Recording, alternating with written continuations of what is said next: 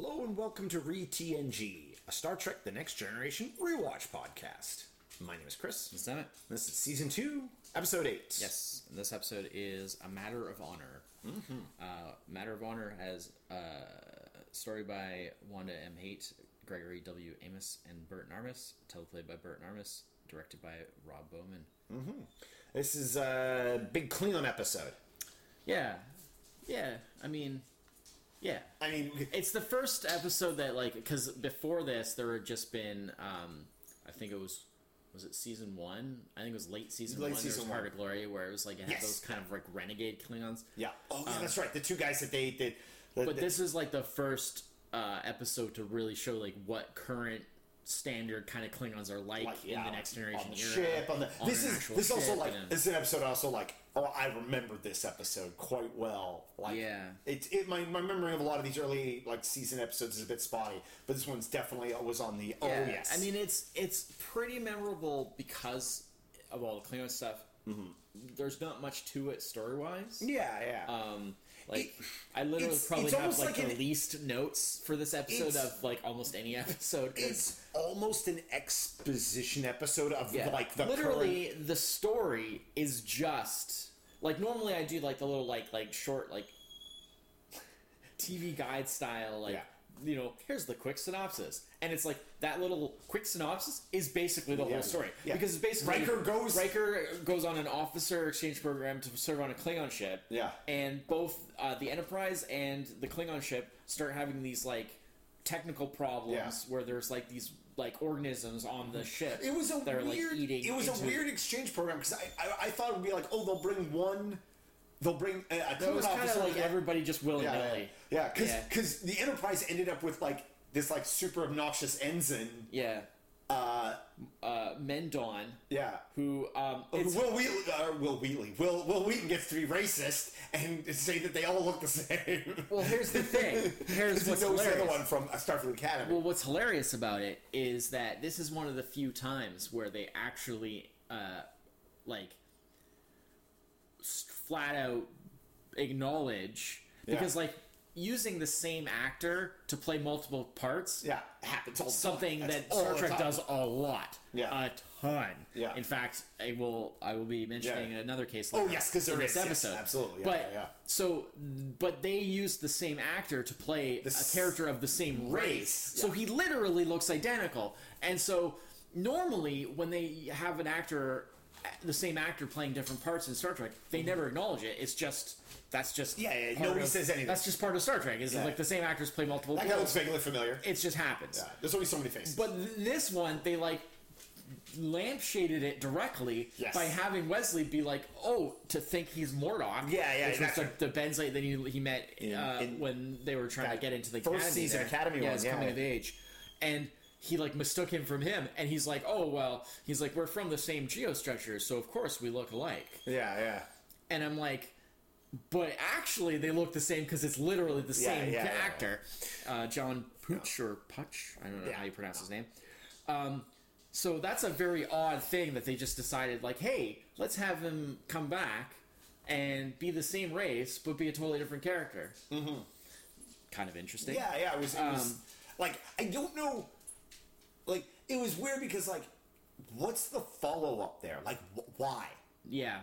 Well, because you needed to have something going on the Enterprise. You needed to essentially... why did the guy look identical? Why use the same actor? Yeah, exactly. That's my question. What was the plot point behind this? And it turns out there wasn't any. I know. Maybe they just liked that actor. Maybe he worked well on the show. They still had the rubber prosthetic stuff. It fit him because it was made. Save a buck. But of course, this episode also has Brian Thompson plays the second officer on the Klingon ship. Yes, so good. And of course, he's amazing. He's been in a lot of stuff, and he's been in Star Trek a lot. He's not a very good Klingon because Riker kicks his ass. Well, he gets kind of he gets dwarfed because they need to show Riker being badass. But But this episode told me Riker secretly a Klingon. Eats the Klingon food. I love all that stuff because of course, being a big Riker fan, this episode is a bonanza. I'm not a big generally a big Klingon stuff. Yeah, I know that, and it's mostly because I find the episodes that have the Klingon stuff, because I find like Klingon culture, I find to be like so ridiculous. I find it at odds with like kind of like everything else. Like Ferengi are sort of the same boat. I know what you mean. At least the Ferengi are funny. I know what you mean, but like for me, it just works because it's just so classic. I like Star Trek. I like Worf. Yeah. But like a lot of it, I think, is like Klingon politics just seems so like. How did this race ever get into space? Yeah. Come on here, you know. And then I think, well, we made it into space somehow. But like this episode, we made it in space, This episode is very good, I think, because it's all very the Klingon.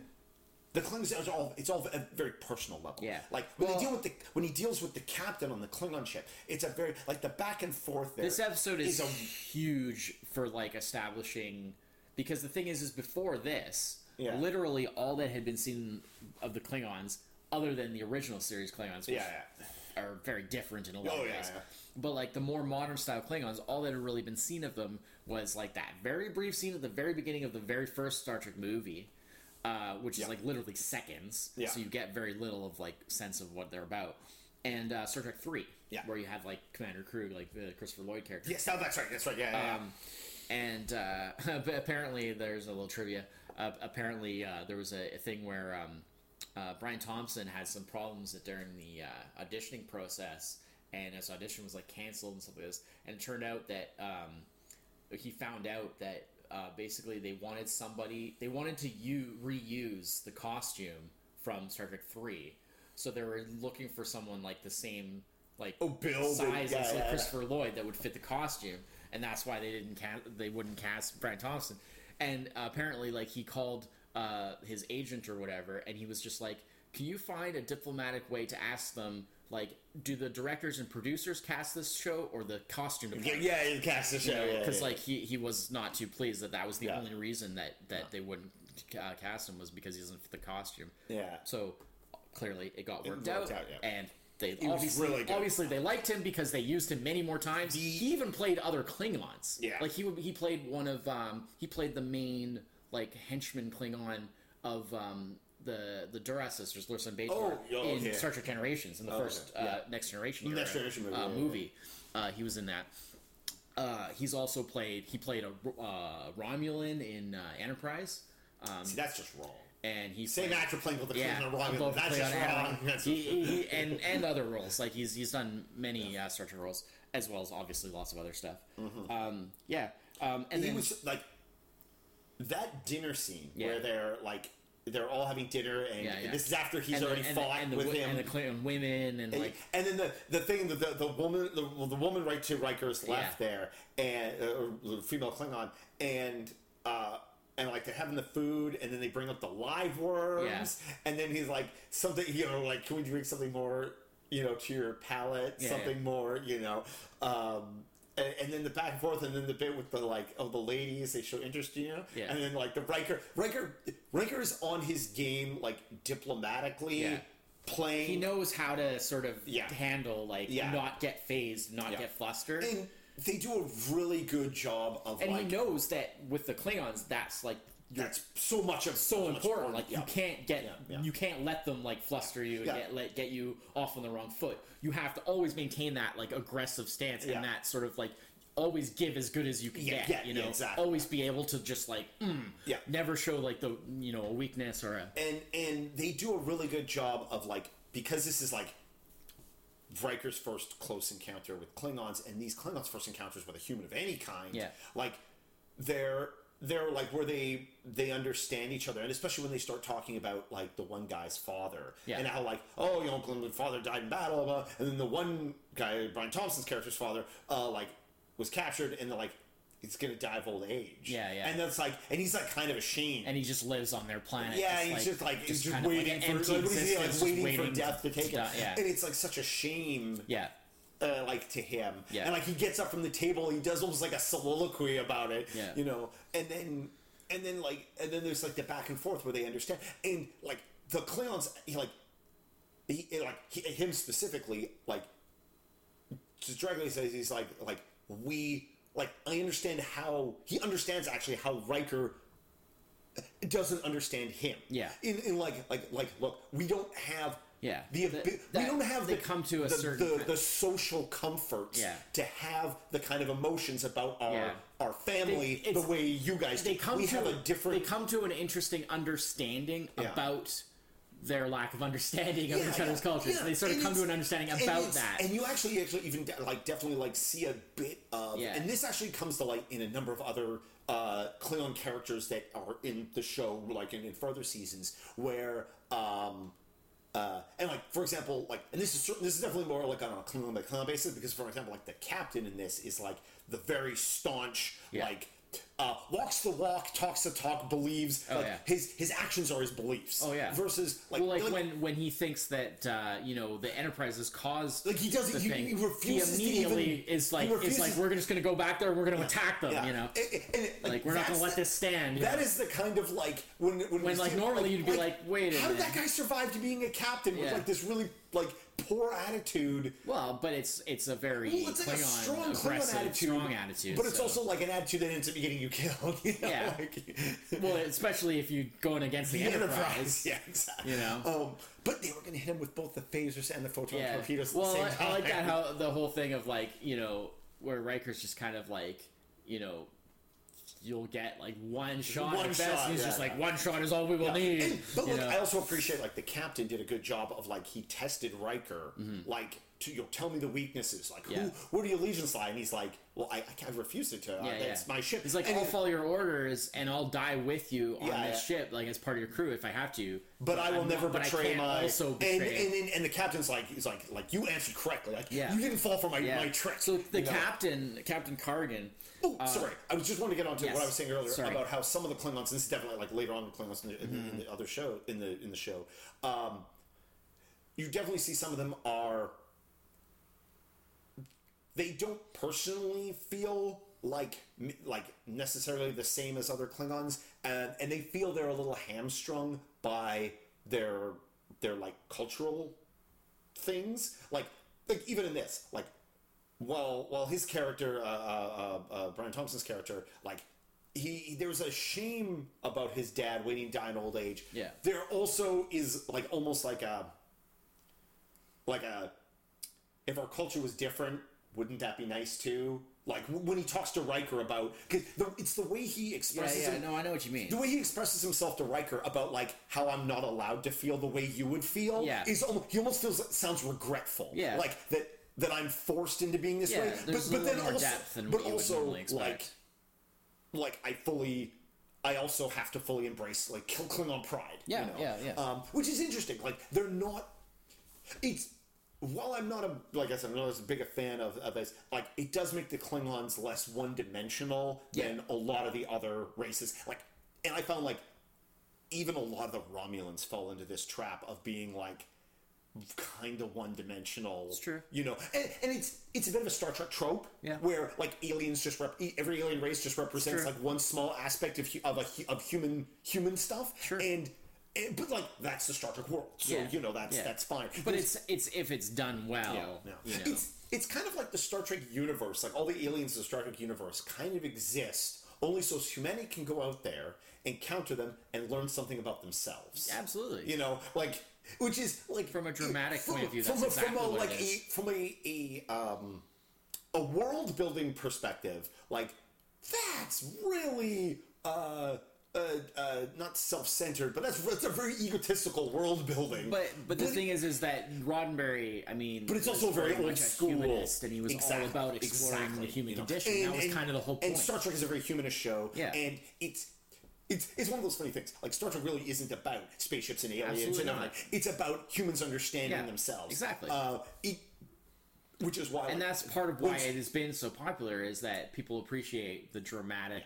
When Star Trek is at its best is when it's embracing those things, and when it's at its most. It's how well done is it? I don't want to say it's worst, but when it's at its most kind of like drab and boring is when it forgets those things. Yeah. When it tries to be just sci-fi. Yeah. And it's like, I mean, sci-fi, like all genres, like your writing needs to have purpose, Yep. And you see a lot of that in when you get to movies and stuff like that, where you only have 90 minutes or 2 hours. Yeah.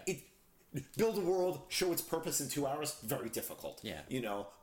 And when Star Trek, of course, you've got seasons and seasons of TV. Yeah. You can really elaborate. I mean, they didn't exactly know how long they would have, but they made so many episodes back in those days. Exactly. I mean, every season was like 26 episodes. So. But yeah, sorry, on to the captain. Oh yeah. All I was gonna say is Captain Kargan, who's the captain of the actor was Christopher Collins. Yeah. But he's probably better known under. He previously had the stage name Chris Latta, who's famous for having been a voice actor who did like Cobra Commander on G.I. Joe, Starscream. Wow! Et cetera, et cetera. I didn't know that. Oh, so he. I mean, Cobra Commander, Starscream. Those are the voice wise. Yeah. He originally. There was a Chris Collins, I guess, in like the Actors Guild or whatever first. Originally, so he took on the Chris Latta stage name, but then later on when he decided to get more into like live action actual acting, he began to get billed as Christopher Collins, which is closer to his actual name. So often there's a difference there, but interestingly he's also plays flashing forward a little bit there, but he's also infamously the captain of the Pakled ship. We look for things that make us go. That's him as well. Yeah. So this was his first. Yeah, I mean, how would you ever recognize in between the two like that? So yeah, this is his first appearance in Star Trek. But cool. Yeah, so he plays the Klingon captain in this. But he's also he's best known for like his voice work is like Starscream and Commander and all that stuff. Yeah, no. Yeah, Riker does a good job tricking him to take the remote. Well, yes and no, because it's like he like if he hadn't taken it away, it wouldn't have worked that way. Yeah. But then if he hadn't taken it away, then Riker would have gotten transported back. So either way, it would have worked. It was fine. I don't know like how much Riker was planning that. That like it. The way it turned out. It was a spur of the moment idea. I think Riker knew that both possibilities were possible, and that either way, this is going to work. Right? And then he gets transported to the, and then Worf phasers his ass. Yeah. Well, I love the whole thing about like transported directly to the bridge, and I was like. And so he appears, and so of course he's immediately like, "This is all a plot. This was like he was betrayed." Yeah, well, because he's so that Riker specifically planned this. He's very old school Klingon, right? So like Riker specifically planned this to like usurp his authority and blah blah. Because immediately Riker's like, "I'm the captain now." Yeah, and so he just did that because he needed first officer to defuse the situation, right? He was also like acting first officer. Yeah, absolutely, he was first officer. So. Yeah. And then he like immediately goes to like pull his disruptor pistol. Yeah. And then like instantly Worf is ready. He's just like and he stuns him. That was awesome. Just how smooth that was. Yeah. Like I love the way that like Worf just like no hesitation. That was the one I couldn't remember. Instant. I couldn't remember how that played out. Like because I was like he like goes to pull it and it's just Worf's like bam done. Yeah. Like all the way across the bridge from his station. Yeah. Like Worf must have like one hand always ready on his face. He probably had that phaser out the minute he saw that it wasn't Riker. I mean, he is security chief, right? But he especially I couldn't remember really how that played out. Because immediately as he comes in, Data stands up. Yeah. And I was like, oh, is this where Data beats up a Klingon again? You could do it. Obviously, but easily. The funny thing, this is this is a good world building episode. It's a really good introduction. Like we get a little more Riker-ness on this. We get some good Klingon stuff. Mm-hmm. It's what's interesting is like that. Basically, the whole reason this episode even happens though is because. More. He doesn't tell anyone about the weird stuff that he scans because his the procedures from his ship. It's such a weird. He's such a crappy ensign.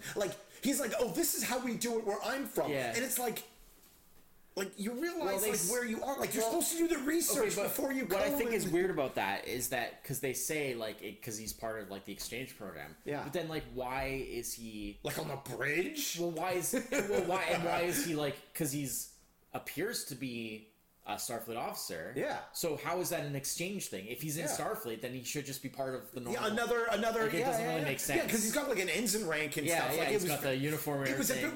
Like Picard. Like Riker doesn't get dressed up like a Klingon when he goes and serves on the Klingon ship. He's still a Starfleet officer. Like, the where he goes and talks to Picard. Yeah. And Picard's just like, why are you bothering me? Yeah, like, I'm the captain. You need to talk to... And then, like, Worf is like, impress me. Yeah. You know? Yeah. That guy felt like a real brown-noser, like, trying to, like, work his way up. Yeah. But like, he was doing it like, he was just doing a terrible job of it. Yeah. All right. But, yeah. So that's Matter of Honor. So what do you think for score? I really enjoyed this episode. I'm going to give this an 8. Okay. I thought... like, despite the paper thin reason why the episode happens, I thought like all the Klingon and Riker stuff, like the meat of the episode was super good. Yeah. I really enjoyed it. All right, yeah. I'm gonna go 7. Yeah. Because although I love the Riker stuff and the Klingon stuff is very important to the vote. The fact that there's basically no story, yeah, I think it's exposition episode. It knocks some points off because it's like there's nothing, like there's no story, like it's so bad. Yeah. All the stuff with like the MODOK stuff is terrible or whatever. MODOK, it's not MODOK. Mordok. Mordok. Close enough. Mordok stuff was terrible. Yeah. Like you said, I just can't see the purpose of it. And there's like very little with any of the rest of the cast. Like none of the other characters got anything. No, it was super. Like Worf got more a little, but still like very inconsequential. The one cool thing he gets to do is like phase the shoot the. Like this is almost an episode. If it wasn't for the fact, like if this was been filmed today, where TV shows don't feel quite as obliged to like these are all our cast members. They have to be in every episode at least for one scene. This could be an episode where literally Riker might have been the only character we know it would have been 100% taking place on the Klingon ship.